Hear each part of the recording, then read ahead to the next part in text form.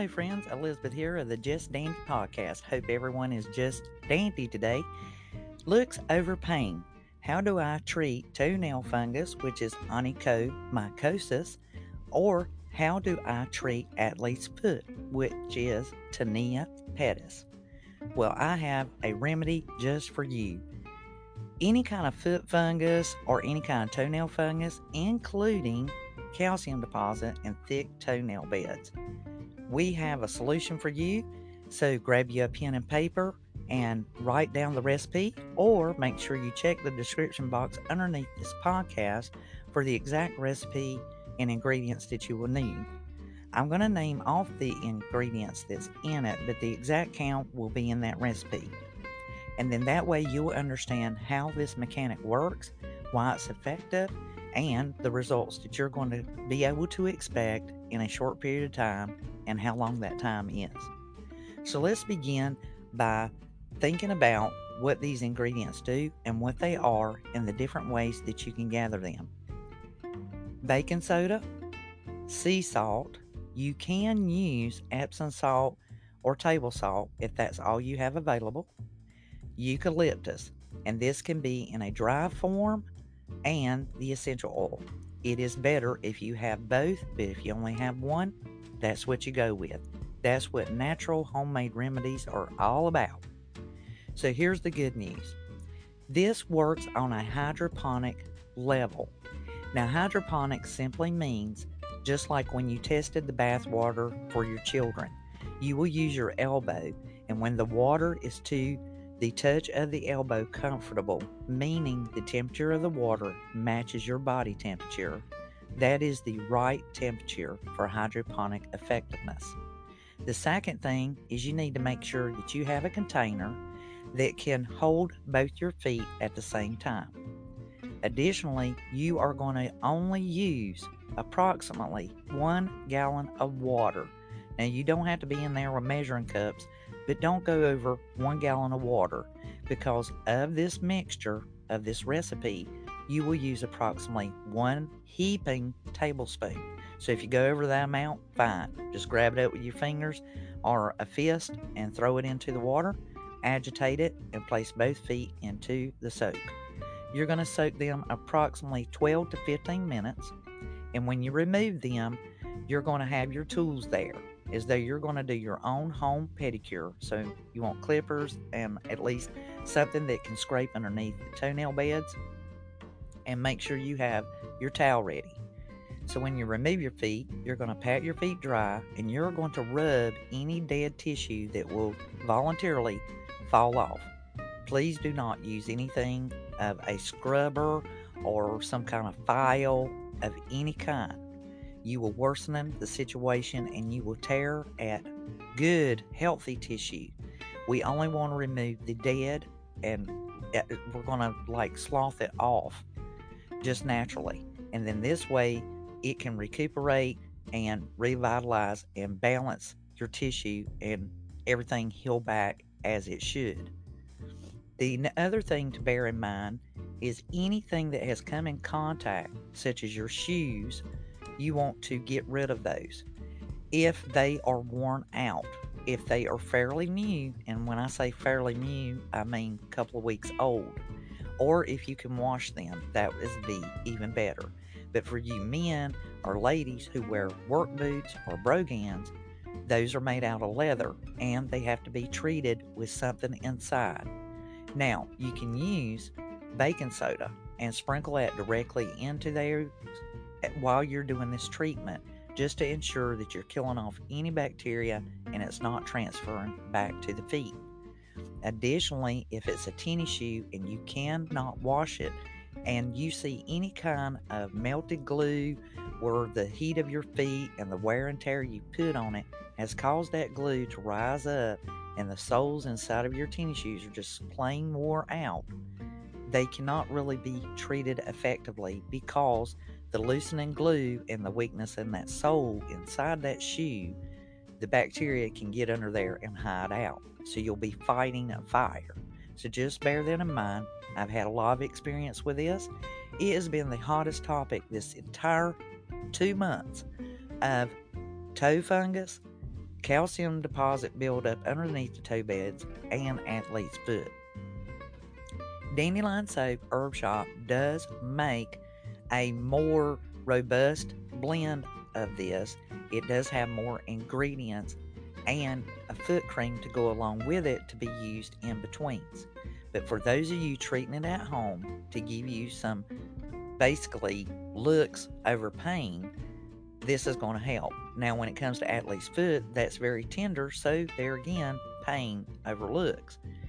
And most of the time, people just don't want to wear open-toed shoes or open soles or any kind of flip-flop or sandals because of the way it looks. But really, that works against you because that natural air circulation kills the bacteria off and it cannot stay inhibited on the feet. It helps to dry up the dampness that is getting underneath the toenail bed.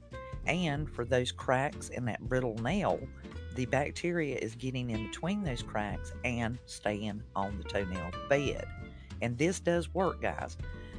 In my journey of becoming an herbalist, the very first product I ever made in my life, many years ago, over 30 years ago, was a foot soak.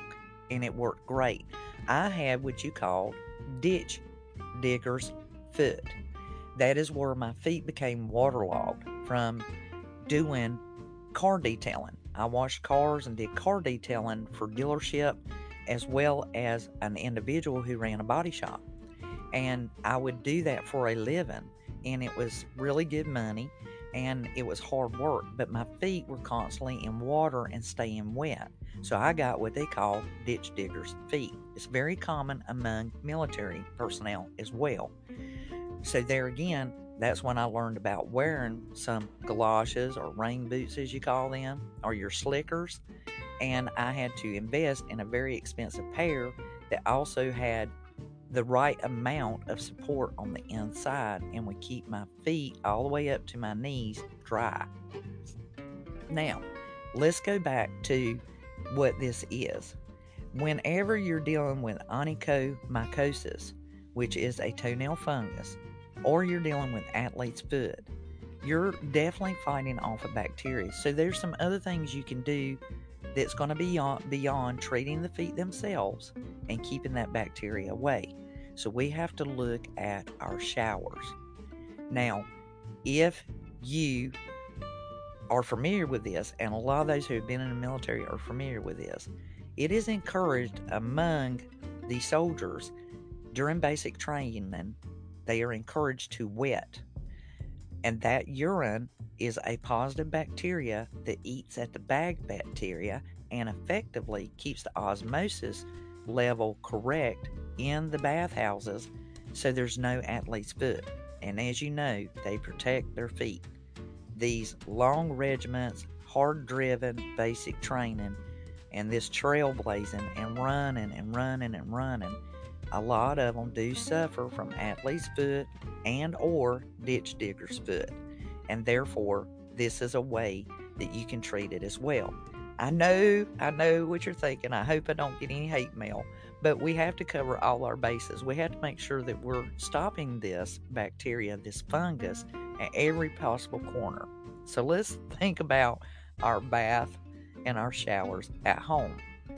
Make sure that any cleanser you use is also antifungal, not just antibacterial, but antifungal cleanser to effectively make sure that this fungus cannot lay behind or linger on shower doors or shower curtains or anything else around the perimeter of the internal part of the tub, because athlete's foot is highly contagious. So just a FYI in case you didn't know that. Now, here is what I do. Even though I clean my tub and my shower when I was actively treating this, rather than just plain cleaning it, the first thing that I did as protocol before I put any cleanser on it was I took Clorox and I sprayed a solution of it onto my shower and bathtub.